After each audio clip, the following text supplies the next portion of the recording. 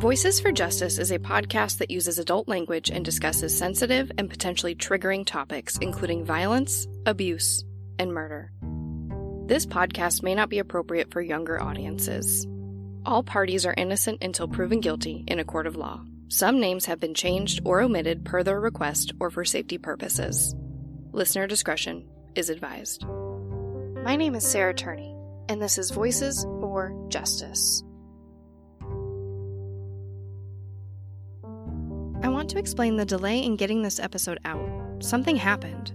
When I launched the first episode, I was already putting this one together, but I was pretty sure I had some dates wrong and wanted clarification on a few things.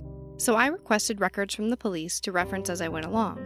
But I ended up getting a lot more than I expected, about 3,000 pages. And I realized that I had to make it through this stack of papers before I could continue making the podcast. Not only so I actually understood this story better, but also in hopes of getting information specifically for this episode.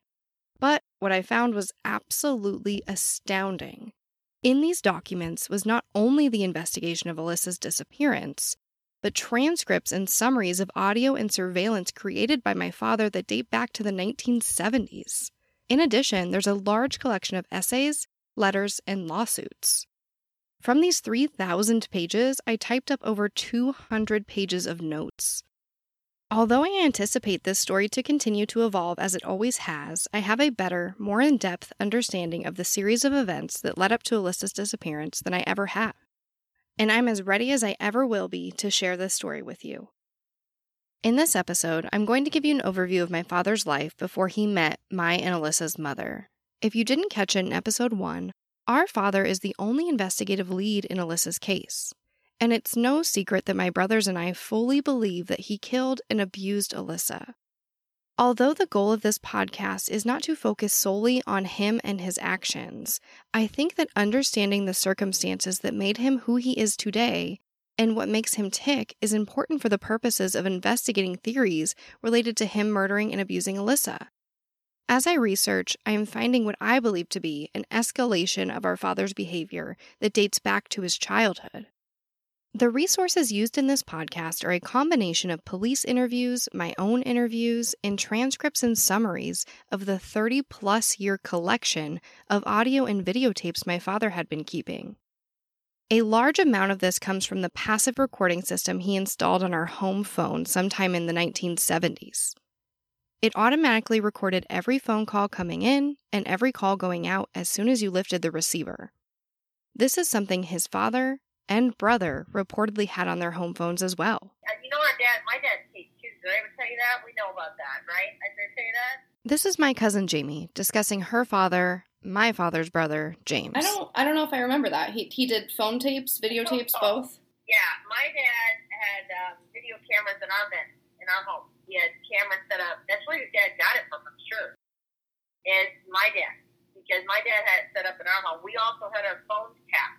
Mm-hmm. And my mom can say that this is true too, but we had our phones tapped. We knew, all the kids in our family knew at some point. I showed them all. In fact, she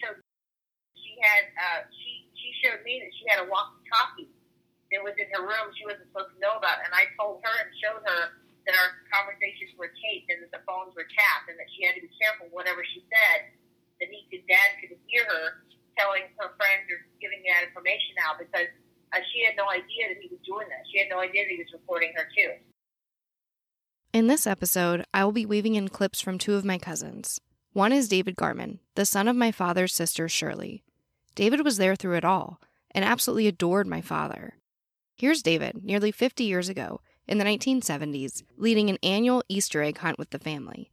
The animal noises are courtesy of my brothers, who are a few years younger than David. Hi, my name is David Garman, and here's the annual Easter egg hunt, and here's the up.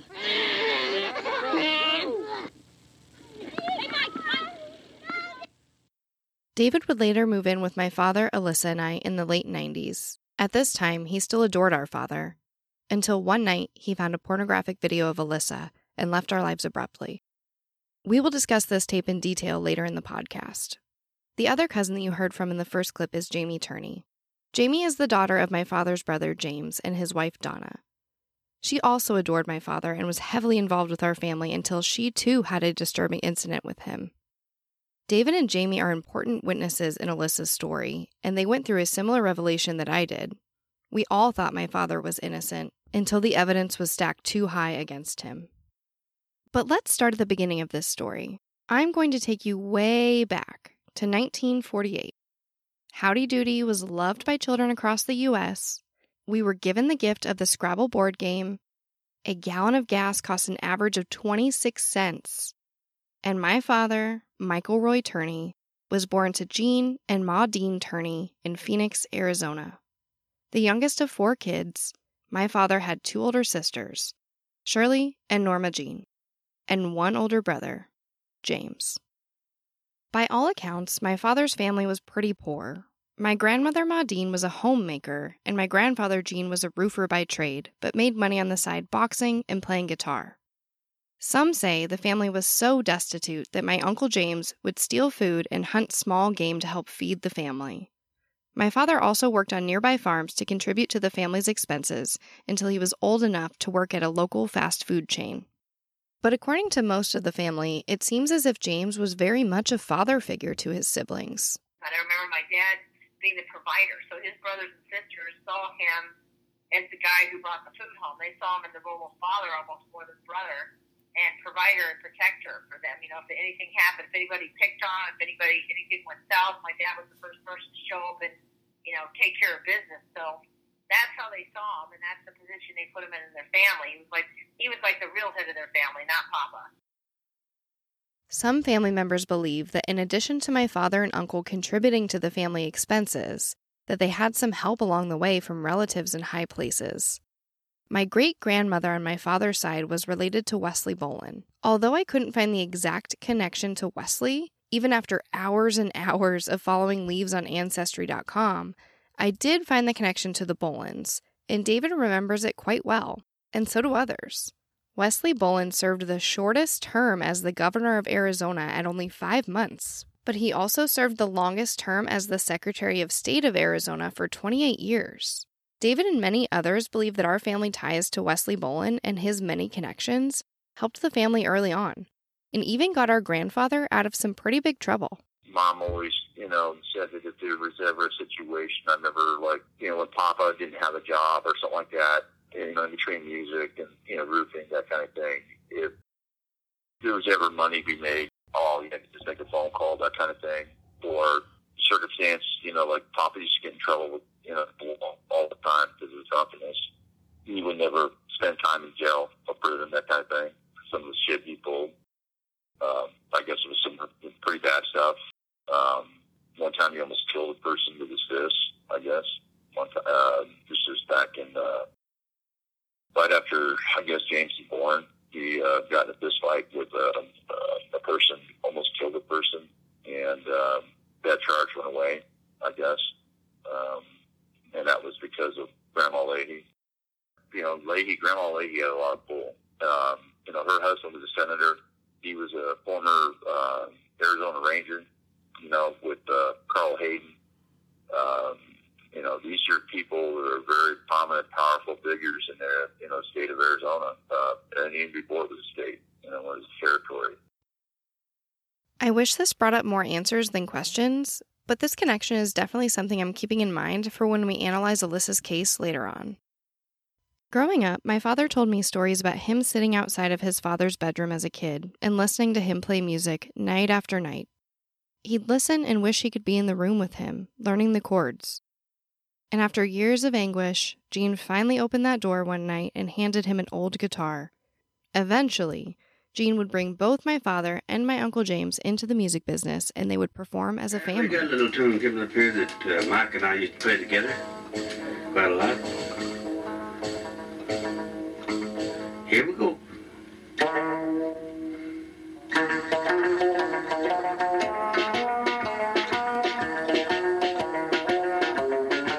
Yeah, got going to Kansas City.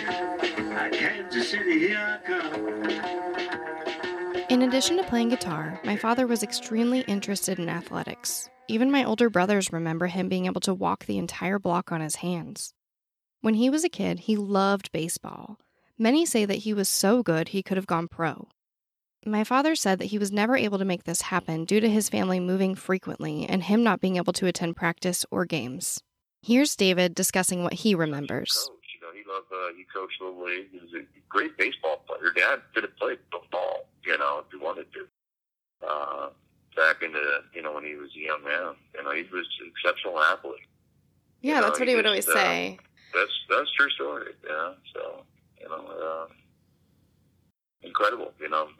It's just somehow or another something happened. I'm not sure what happened in his life when he was a young man or a young boy. After baseball, my Uncle James taught my father martial arts, but family members say it got to his head. And allegedly, soon after he'd gone through some training, he got into a really bad fight with a man that left the man paralyzed. I wish I could say that this is as deep and dark as the family rumors go. But as I read through the police reports and began speaking to family members, some for the first time in decades, I realized that the abuse in my family probably wasn't limited to just Alyssa. Many claim that my grandfather was a pretty bad alcoholic and was quite abusive. My Aunt Norma reports that her and her siblings were made to stand at attention for hours by their father, and if they moved a muscle, they'd get beat with a belt. She also stated that both her and my father were sexually abused by their father. But there are stories of all 4 kids being abused by both parents. Some of the secrets that I did find out the attorneys, dealing with my grandfather, and your grandfather, Papa, John Turney. Yeah. What else did he do? With not only, Aunt Norma, your aunt, and my mother, your aunt, Shirley, did you do something with your dad? So, I mean, it's, and if that's the case, that could be, I'm not making an excuse for, his future action, but it's, there's some mitigating factors there, so, I mean, it's, I don't know. I've been doing a lot of heavy thinking here in the last 3-4 years, about what's been going on, and and it's just heartbreaking. Despite allegedly being abused by his father, my father places a lot of blame on his brother James for being the source of so much pain and anguish. Even when I spoke with my father in 2017, it's very obvious that he still holds this grudge against his brother. I thought you guys knew me better than that. One opportunity I had to kill somebody that I probably could kill now, and I thought about that split second when I chose not to kill him after he shot his wife or my brother, only because he was camping.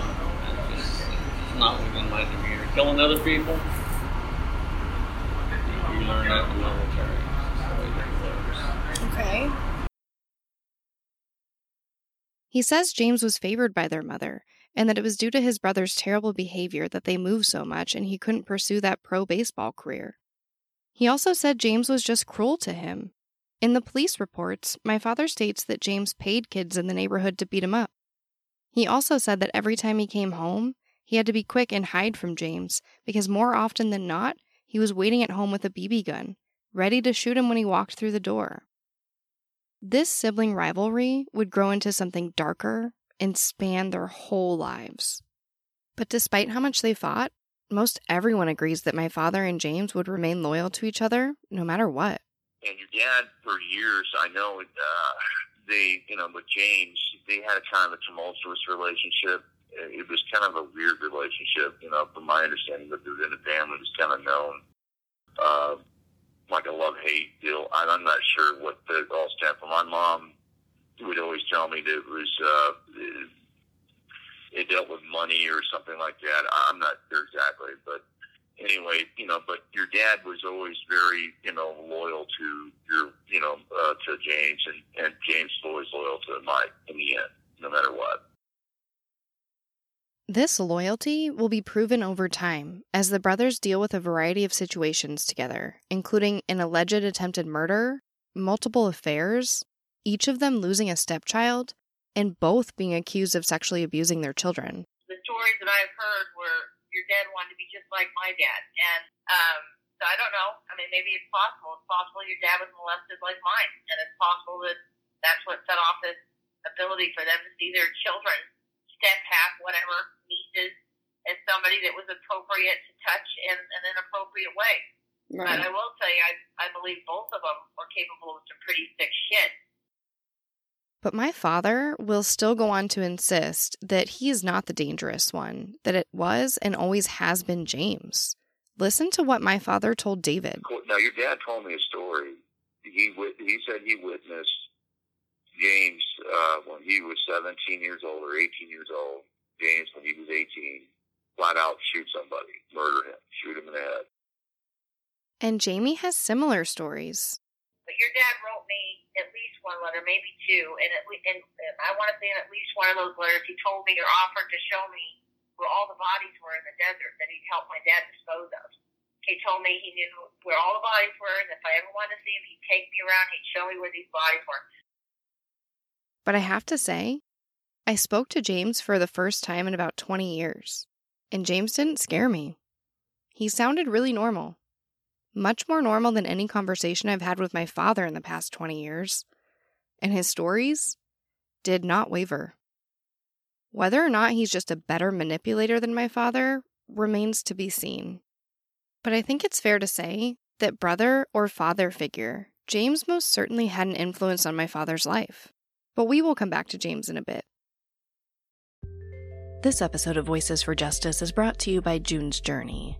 I'm pretty sure everyone here loves a good mystery, especially one with as many twists and turns as June's Journey. You get to step into the role of June Parker and search for hidden clues to uncover the mystery of her sister's murder. You engage your observation skills to quickly uncover key pieces of information that lead to chapters of mystery, danger, and romance. So what does that mean? Well, June's Journey is a hidden object mystery game. Essentially, you find hidden clues and uncover this mystery. But it's also more than that. You can customize your own luxurious estate island, you can join a detective club, and put your skills to the test in a detective league. I like that you can play totally alone, or if you want to play with other people, you can do that too. I find myself playing June's Journey in little breaks during the day, or most frequently at night before I go to bed. Whether you're craving a good mystery or just looking for an escape, I really do recommend June's Journey. Discover your inner detective when you download June's Journey for free today on iOS and Android. This episode of Voices for Justice is brought to you by Quince. The weather is getting warmer, which means it's time to put away all the sweaters and pants and say hello to shorts and t-shirts. I absolutely was looking to update my wardrobe without spending a fortune, and I went right back to Quince for that. I personally don't love trendy clothes that I have to replace every few months. I am looking to build my solid core collection of essentials, and with the huge selection at Quince, I can do that. They have premium European linen dresses, blouses and shorts from $30, washable silk tops, they have jewelry, and so much more. One thing I really love about Quince too is that they only work with factories that use safe, ethical, and responsible manufacturing practices. And they only use premium fabrics and finishes, so you're not cutting any corners when it comes to quality. I've really been trying to play with pairing casual with more upscale pieces. So recently I just matched a silk skirt with this black tee that I just love and fits really, really well. I think it came together pretty cute. Get warm weather ready with Quince. Go to quince.com/justice for free shipping on your order and 365-day returns. That's QUINCE.com/justice to get free shipping and 365-day returns. Quince.com/justice. In 1968, my father was dating his childhood sweetheart Cheryl when he was drafted into the U.S. military. He still claims he was in Vietnam, but when he was put under oath at his trial, the judge asked him, and he admitted that he never went to Vietnam. What we do know is that his tour lasted 21 months, he had basic training at Fort Lewis in Washington, advanced artillery training at Fort Still in Oklahoma, chemical and biological warfare training in Fort McClelland in Virginia, and was stationed at Fort Irwin in California. He was separated from the U.S. Army in February of 1970 with an honorable discharge and a rank of E5, which would have made him a sergeant, 4 ranks above a private.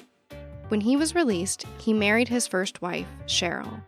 and immediately began his position as a Maricopa County deputy sheriff and held that position until 1974. Something I want to explore in this podcast is whether or not my father's and my family's ties to law enforcement have affected Alyssa's case.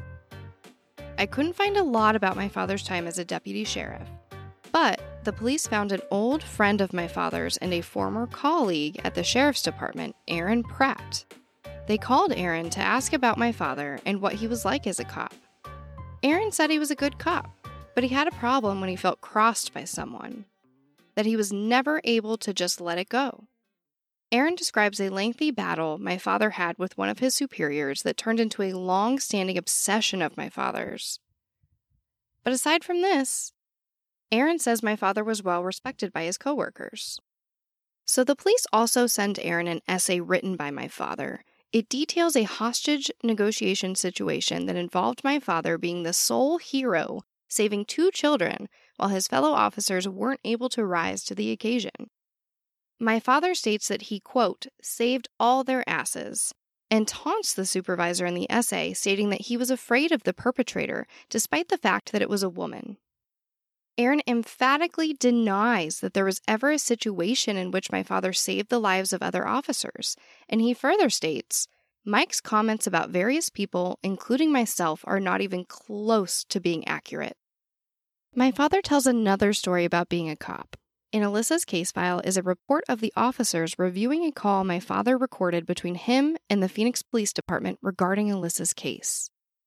The tricky thing about these audio tapes is that they aren't always labeled with a date, so sometimes you just have to use context clues. So, from what I can gather, this conversation happened sometime between 2007 and 2008. What I'm about to read you is directly from the summary written by the police officer reviewing the tape. Michael Roy Turney tells the officer that while working as a sheriff deputy in 1972, he and his partner observed a plane with no lights land at 59th Avenue and Bell Road in Phoenix, Arizona. Mike inspected the plane and found it packed wall to wall with brown packages. Mike says that within 15 minutes, the feds showed up and escorted the plane away. The story implies that a clandestine drug delivery was arranged and then covered up by federal authorities. Mike also mentions Don Bolles, a reporter that was assassinated in Phoenix in 1976. Mike says that Bolles was working on a story that implicated Barry Goldwater, the Phoenix police, and other politicians for taking bribes from Mexican drug cartels. Mike knew Don Bolles personally. Mike also remarks that his brother, James Turney, is an absolute criminal who needed to go to prison. Mike remarks that he is related to Wesley Bolin, an Arizona politician, former Secretary of State, and governor. Mike says that political influence was used to keep his brother out of prison. The call eventually ends. Okay, so there's a lot to break down here. First, who speaks to the police like this? You are calling about your missing daughter, but you go on to talk about potentially very serious accusations against federal agencies, the political assassination of a journalist, and then you segue into your brother being a criminal who has evaded capture due to political ties. Is he trying to set the scene that he knows police are corrupt? Or is he trying to implicate his brother? I think it could be both. But if my father really did see things like this, however unlikely, maybe he really did make some friends in high places during his time in law enforcement. If we combine this with the supposed political ties in Arizona, it could be possible that they are still affecting Alyssa's case today. In 1974, my father resigned from his position as deputy sheriff. He told some people, including me, that he resigned because the politics of police work were just too much for him. He was sick of busting kids for pot and seeing real criminals run free. He told other people he did it for his wife Cheryl, because she was worried about his safety. But most people believe it was because he was caught tampering with the crime scene when his brother James shot his wife Donna. A detective that worked on Alyssa's case for 10 years, Detective William Anderson, described my father's behavior at the scene of Donna's shooting as grossly inappropriate. Something that hasn't been discussed much is my father's obsession with Donna. I believe that this relationship sparked a lifelong obsession with having sexual desires for women he could not have and should not go after. We will explore this throughout the entirety of the podcast, But for now, let's start with Donna. I have 2 essays written by my father that I want to go over. Both discuss Donna in detail. Rather than describe how bizarre this first essay is, I'm reading directly from the police report. This is an essay titled Cycles of Abuse. It is a bizarre fragment told in the first person. The context of writing places it in the voice of James Turney's ex-wife, Donna Russell.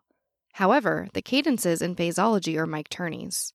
Apparently, Mike Turney was writing this essay from his ex-sister-in-law's perspective. One section reads, I went from a brief childhood straight to motherhood, and the duties of the wife of a man just as demanding of my energy to make money as my mother. Our personal relationship was anything but storybook. Everything was centered around his personal wants and desires. We never had a sexual exchange that could have been called making love. It was more likened to what I imagine early humans must have experienced to propagate our species. There was no before or after sexual play to arouse or show affection. He always took me, even before my body could produce the fluids to lessen the pain. It was as though he was angry, or likened to the rage I experienced on February 10th, 1974. I had experienced his anger many times, but never witnessed his rage. I had heard his brother speak of his rage, but I thought it to be no more than the anger I had seen. Although this essay may be a little confusing to hear, I think it's important to note how obsessed my father was with Donna, to the point that he wrote this essay from her perspective describing sexual relations between her and my father's brother.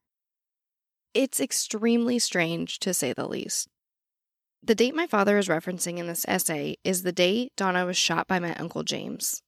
The next essay describes the shooting in detail, along with some other very strange things. This one is long and full of rants, so be ready to not fully understand everything he's talking about. But I promise it will be a wild ride that gives us a deeper look into my father's psyche. I first remember seeing Donna in a stand of bamboo on South 2nd Avenue before she met my brother James. She was with a guy named Bobby McGee. She had her top off and they were kissing. When she and my brother started seeing each other, I remember her brother telling me how Donna and her sister were made to sleep with and have sex with their dad. I tried to tell my brother, but he never listened. Donna was seen with many different males. She later told me she craved sex, and my brother just couldn't satisfy her. It was later learned that she had sex with just about every male she met. She approached me many times, but I treated her as a sister. I knew she had had sex with her brother in an attempt by my brother to get out of marrying her. She was only 14 at the time, and it would have been child molestation by the law. I knew that my brother and she were having affairs with other partners from the start. My brother bragged on it. I didn't know what to do, so I did nothing. I did not know about our cousin Frank and/or Mooney until after he had shot her. The day he shot Donna was a strange one. It felt odd up till the shooting. I had warned Donna not to play games with James, as he had always shown his uncontrollable violence since we were children. He gave me the money to go get pizza and take the kids with me. As we were in the Jeep and ready to leave, I heard a short scream and headed for the front door. I heard the first pop noise. As I opened the bedroom door, the second shot went off. Then he cocked the hammer back for the third shot. I could see Donna with her back to James and slumped over but trying to get up. She didn't say anything. I reached out and grabbed the gun from my brother and started yelling at him to get him out of the trance he appeared to be in. I removed all the shells from the gun and went back to Donna to start first aid. I could see the 2 bullet holes in her back but no exit holes. I removed her blouse to stop the bleeding. I called Shirley to pick up the kids and remove the guns. I called Bob from next door to take Donna to the hospital so I could stay with my brother. After the police came, I stayed with him until he was charged with attempted murder and arrested. After he got out of jail, he was going to kill one of her boyfriends. He locked me out of the house, so I removed the valve stems from his Jeep. Later, Salt River fired him and he took a bus to Flagstaff, leaving a suicide note and a tape recording, which I still have a copy of to this day. He confesses all that I have previously written. I contacted Salt River and talked them into reinstating him. Donna called and threatened to kill me several times.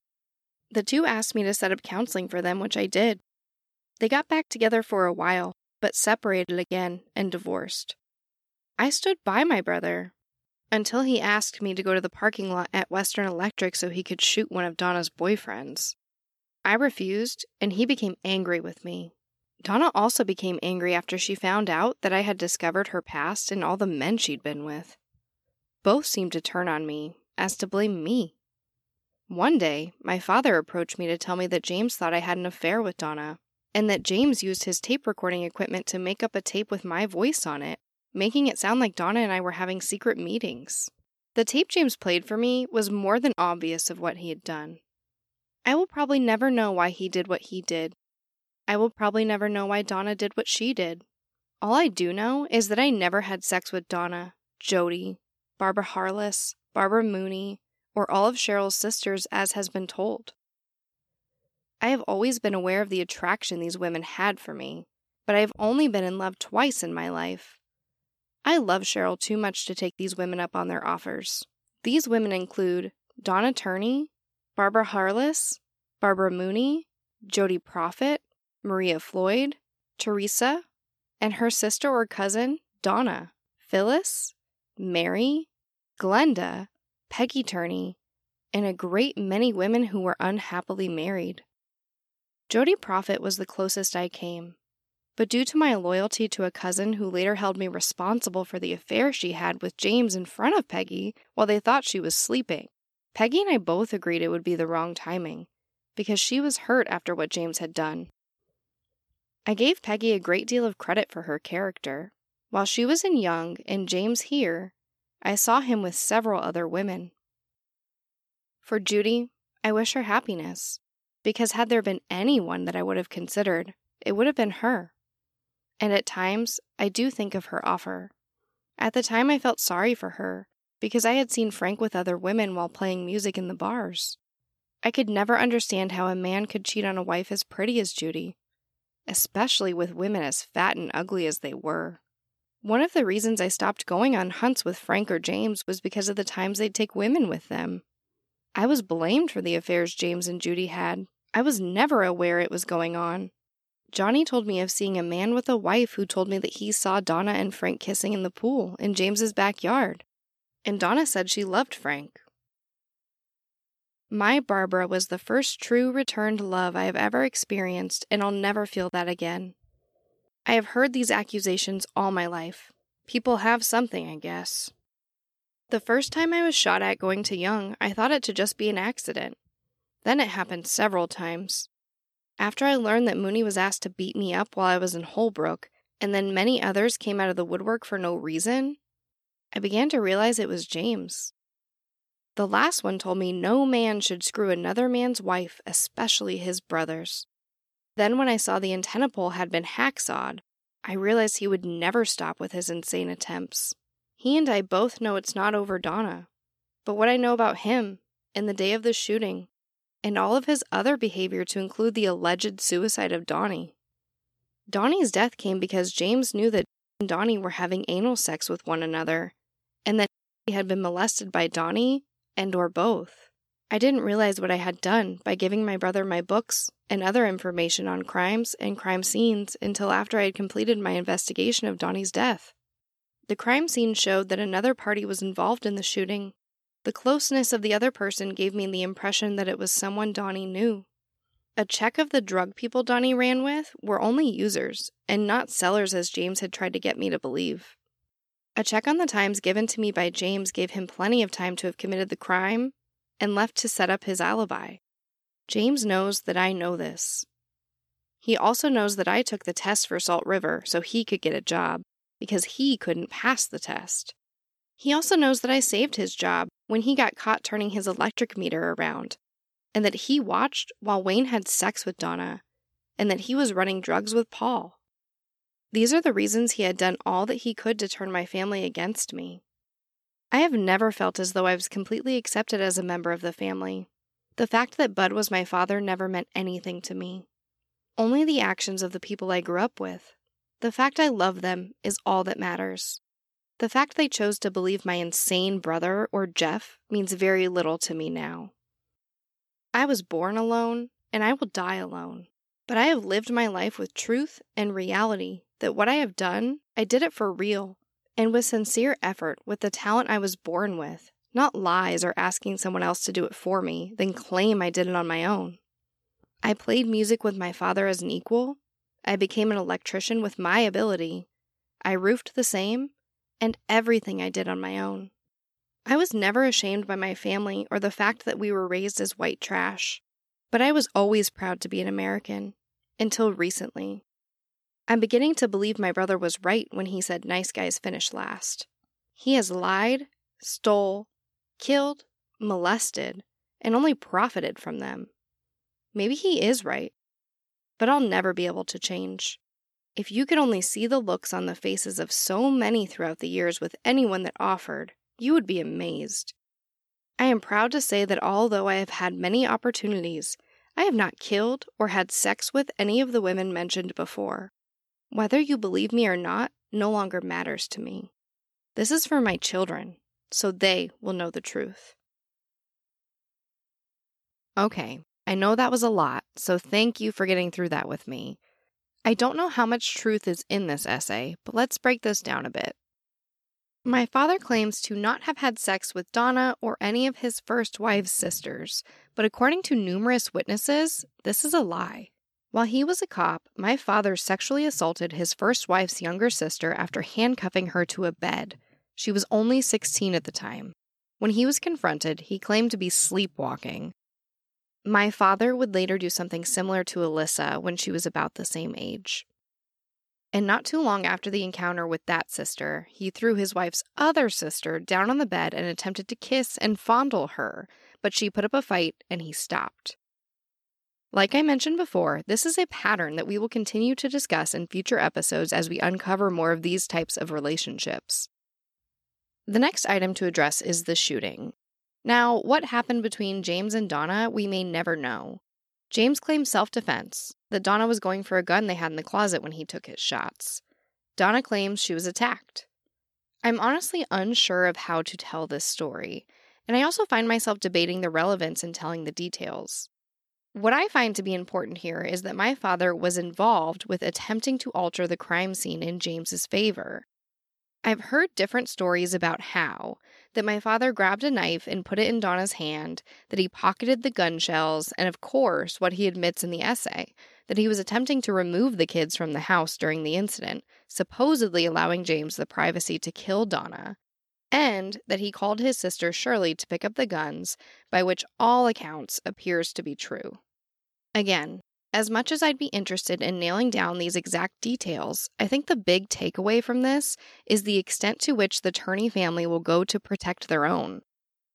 My cousin David can also attest to this mentality. You know, the Turneys, from my understanding, the way my mom explained the Turney background, they have a weird sense of blood. You know, they may hate each other, but they'll back each other up, you know. And the accusation that perhaps my Uncle James killed his stepson is chilling when we are considering that my father most likely killed his stepdaughter. Before investigating Alyssa's case more heavily, I knew almost nothing of Donnie. I think I had heard his name maybe once or twice. So here's me talking to my cousin Jamie more about Donnie and his death. I mean, if you don't mind me asking, how did Donnie die? A gunshot wound. But I was told the trajectory couldn't physically have been possible to inflict on himself. What were you told? Can you say a little bit more about that? Yeah, I was told that it was from the back side of the head at a position that somebody coming up behind you would have done, not somebody trying to shoot themselves would have done.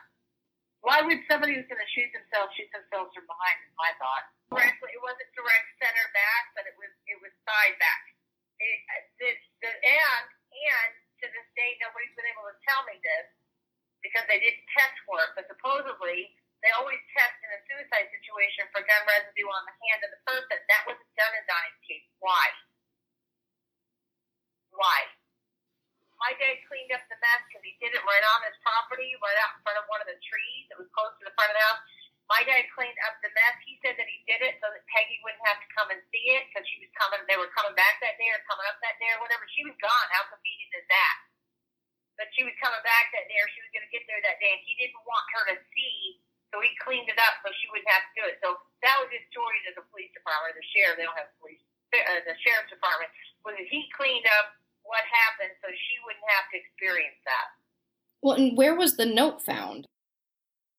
Said they found it. She told me that they told her at some point it was kept on top of the refrigerator and then it went missing and they don't know where it went. But she supposedly never read it. She believes that they had one, but she doesn't know what was said in it. Just that Donnie basically was confessing that he was going to kill himself. Always in that convene. Interesting.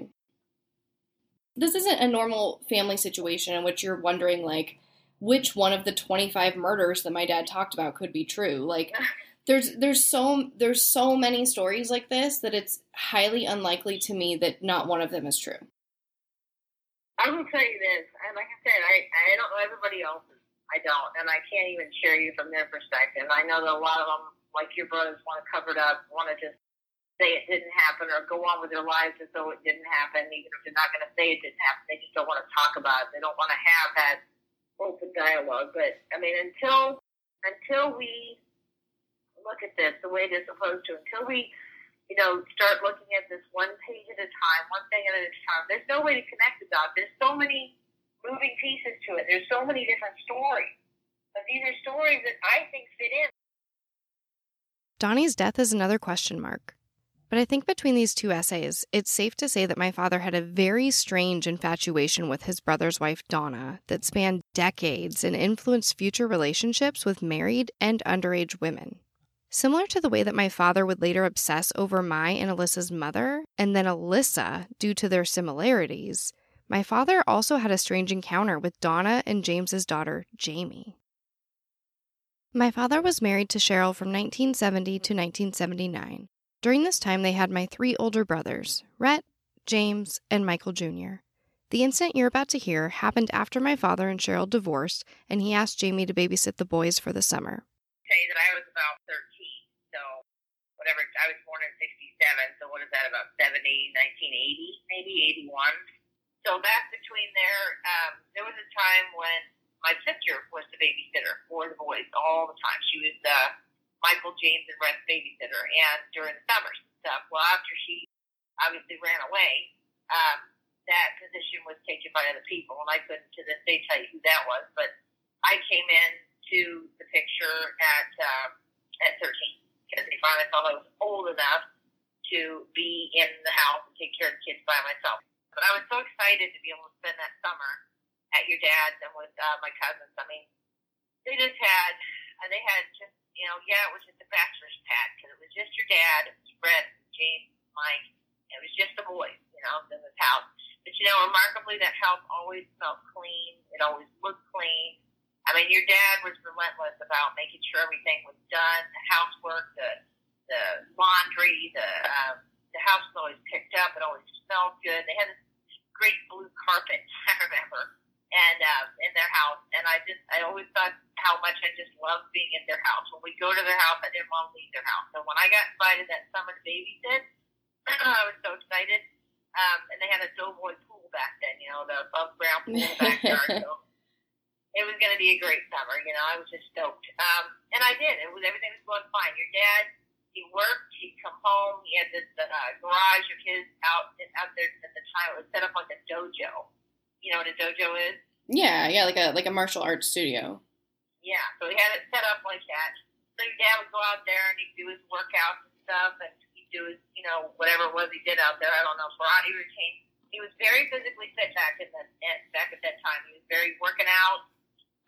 But anyway, he was just always out there making sure he was taking care. He'd have the boys out there sometimes and kind of wrestling with them and stuff. And I seem to remember him teaching them martial arts. I don't remember. I wasn't there for their actual lessons, but just rough it up, just rough and tumble with Dad. So they were all 3 very attached to their dad, though, and it was pretty cute. And he called him Sir or Mister. He'd say, Mr. Turney, or he'd call him Sir. He spoke to them that all the time, and I always thought that was pretty cool that he addressed them that way. And then, because for me, as a kid, keep it in mind, I was called, dumb fuck, stupid, asshole, retard. Yeah. All kinds of really, really good names. So it was kind of cool to have a dad call his kid, something that seemed like it was a sign of respect. I never saw him smack him. I mean, I think if he beat him or spanked him, I never saw it. So I do remember him saying he was going to take the belt to him. He would threaten him a lot, but of course that took place in my home too. And I never physically saw it happen, but I imagine they probably did get spanked. Our family chose corporal punishment as a way of managing. Certainly wasn't abusive like my dad. My dad got out of control. I mean, we all have scars on our body here and there and places on our backs and legs, and where he just, was a little too drunk doing it, whipped us a little too long. So again, that was my first time in their home for more than, 24-hour period staying the night that I had recalled. And so I just never saw it. And the boys were actually pretty good overall. And they were typical kids. They had their days, they had their moments, but generally if your dad told them to do something, they were on it, whether it was picking up the room or, whatever he told them to do. So good kids, good home, good dad. Everything looked from the outside and from the inside when I was there, like a great place to live, and those boys were happy. They got to see their mom not as much as they wanted to back then. I think your dad had, he had like primary custody, I'm not sure, but yeah, so by all accounts, their home was normal, as far as normal could be after divorce. These kids were well adjusted. Your dad seemed like he had his shit together. He was like trying to, regroup his life and get everything together. And then, like I said, what happened was, at least on the occasion this happened to me, it was early on in the summer, probably closer to the middle of summer. I've probably been there, I want to say almost a month when this happened. And so he'd been outside working out. He came home from work, and he was outside, he was working out in his dojo or whatever, and he came in, he was all sweaty, and he laid down on the carpet in the living room, and he asked if I could walk on his back. Well, in our family, people walk on their back. We all tend to have back problems. So it was like not a big deal. And so I, kind of stepped on his back. I didn't full on walk on because I was 13, but I kind of used my foot and kind of cracked his back a little bit. Then he asked me if I wouldn't mind massaging his back a little bit, and I didn't think anything weird of it. Again, this wasn't anybody that had ever shown me any reason why touching him was weird. And there was nothing weird about the act of the masking either, because in our family I watched all kinds of massage each other's back, step on each other's backs, and each cousins, sisters and brothers. We did it for our dad all the time because his back was always messed up. So anyway, I did what he asked, and it wasn't a big deal, it wasn't weird. And then he put his shirt back on, and because he's taking his shirt off as he got out of the workout, and then he put his shirt back on. He didn't say anything more. That was it. I think he from there went and made dinner. So he basically had dinner, and that's not as usual. Did you watch a little TV or cable at the time back then? I think it was HBO or some kind of crap. And on TV, we were watching something, and then everybody basically got the boys ready for bed, but you're kids full, healthy for showers, and make sure they got the pajamas on, hopefully brush their teeth, even though they'd be in the bathroom for a long period of time. Never know what they're doing. But got them off to bed, and then I basically went into my room. My room, I think, ended up being your room later, Sarah, at that house there on Villa Rita. Your dad had the bigger bedroom across the way. I don't know if he kept it, but last time I saw him, when I was an adult, he was still in there, and he had just boxes of crap. There were files he was keeping and stuff, court cases he was involved in, and people he was suing, and documents he was keeping. But no, he was in the big bedroom. So yeah, I'm in there and ready for bed and stuff, and basically I sat down on the bed, and your dad says, knocked on the door a little bit, and he goes, "Yep." I was like, "Yeah." And then he said, I opened the door just a little bit and looked in at me, and then he asked me if I want him to massage my back. And I looked up at him, and I was like creeped out. Immediately creeped out because, first of all, the adults in our family, no matter what our back situation, I have 4 adults that I've had in my life, had never asked me if I wanted my back massage. Not even my molesting father had never asked me if I wanted my back massage. So that was, weird thing number one. And the fact that he was coming in at night after the boys had been asleep, and it was just him and I up, was weird. And my room was dark, because I was clearly getting ready for bed, but my room was dark when he walked in, so I had him there standing in the doorway with the light to the hall and back, and so that was weird for me. But then he had, the one look that I could see on his face was kind of like, the kind of look I'd seen on my father's face. then it was, kind of like I want something. And that's all he said was, would you like me to massage? He goes, well, I think he said it feels good or something like that. It feels pretty good. But I think he was talking about, at that point, to be perfectly honest, I was still recoiling. I was literally backing up on the bed and then physically recoiling from him. And I was like, no. That's all I remember saying was no. He shut the door and he went away. And he did not come back again. Now, that would not have been the case in my house. In my house, I had to sleep with all of my clothing on. I had to sleep with dozens of pairs of underwear on. I had to sleep with several pairs of pajamas on. I had to sleep with my blankets literally tight and knots around my body. I would wake up and I would be asleep in my closet with the doors closed. I had no way to lock my bedroom door. My dad would come in and I would try to hide from him, or I would try to put on as much clothing as possible or tie my blanket so that at least if he was trying to molest me, I could feel him doing it, because I would wake up sometimes in the bathtub. He was drugging me so that I would sleep. Yeah. And I would wake up sometimes in the bathtub to him giving me a bath and telling me that I had a fever. He was trying to cool my fever off, when what he was trying to do was clean me up either before or after he molested me. So I feared your dad would come back in that night. I literally stayed awake as long as my eyes will allow me to and watched that door, watched the light enter the door until I saw the light go off, with the nervousness that he was going to come in that door, that he was going to come for me too. And he didn't. But I told my stepmom the next morning about it, and when I relayed the whole story about it, came to my room and asked if I wanted a massage, and I felt good.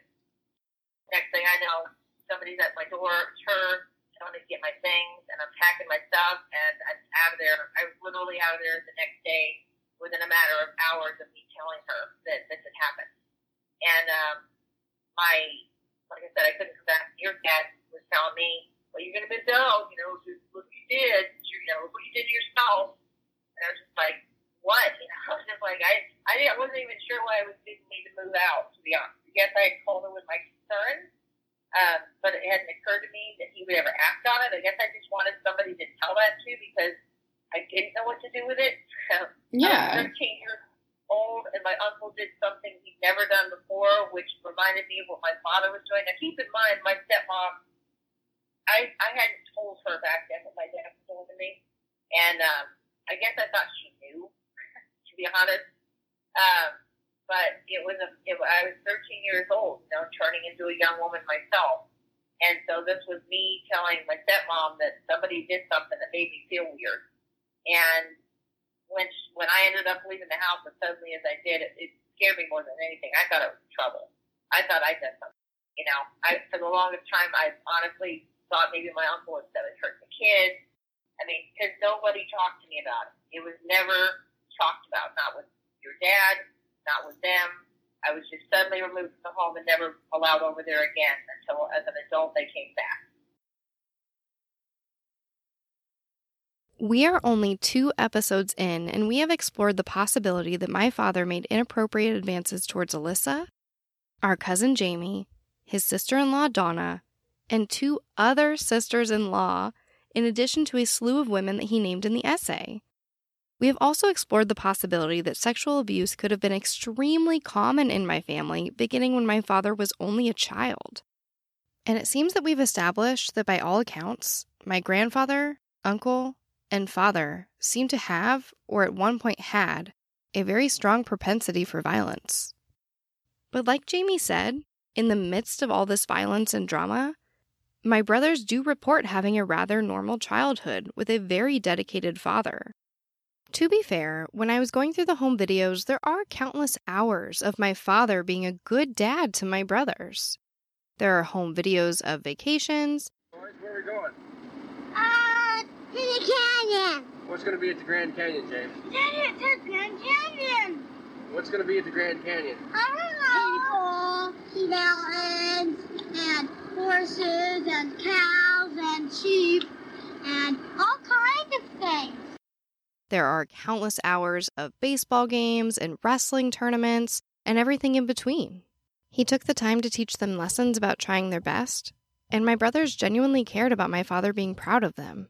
So Say, my name is James T. Turner. I'm 4 years old, and I just raced in a PXA big wheel race at Union Hills, 35th Avenue or 43rd Avenue in Union Hills.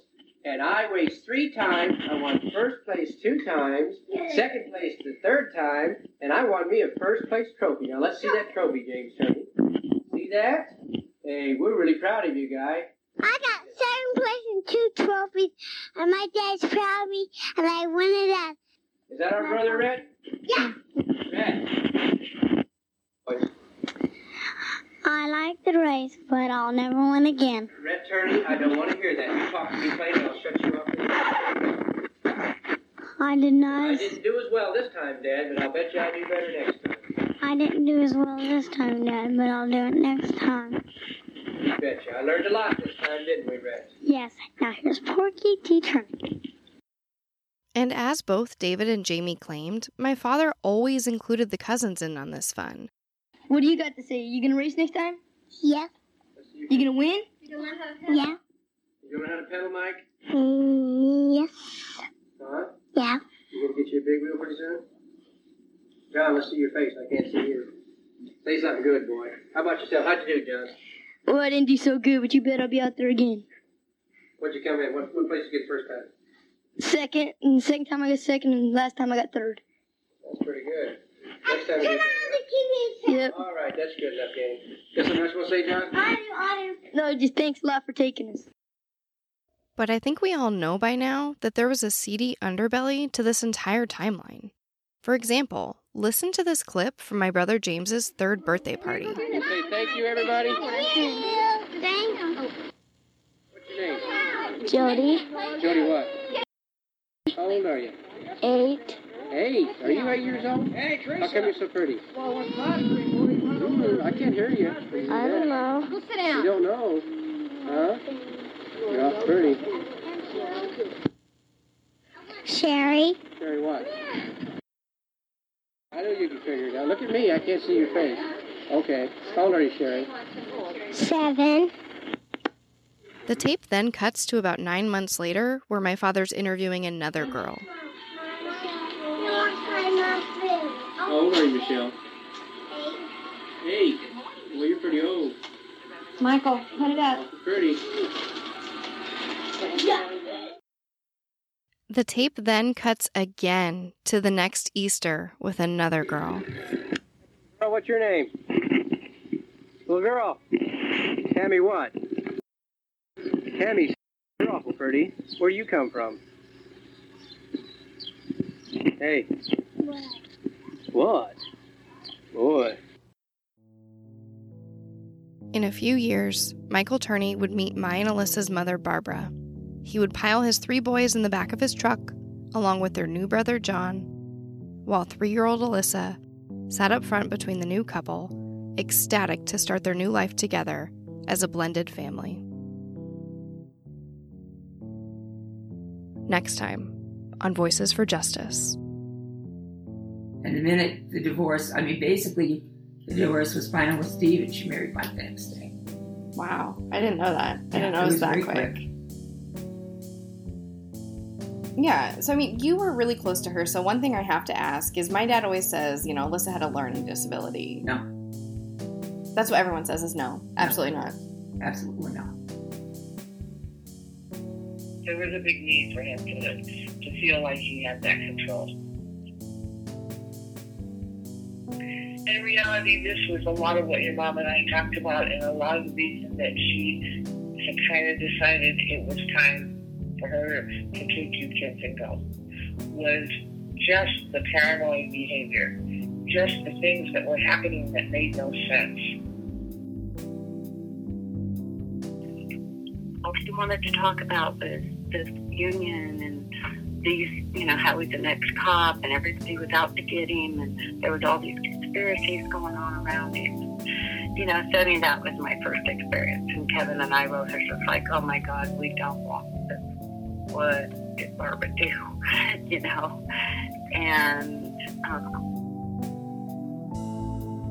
I loved her to death. She was my friend. Yeah. You guys were best friends. You raised Alyssa. Yeah.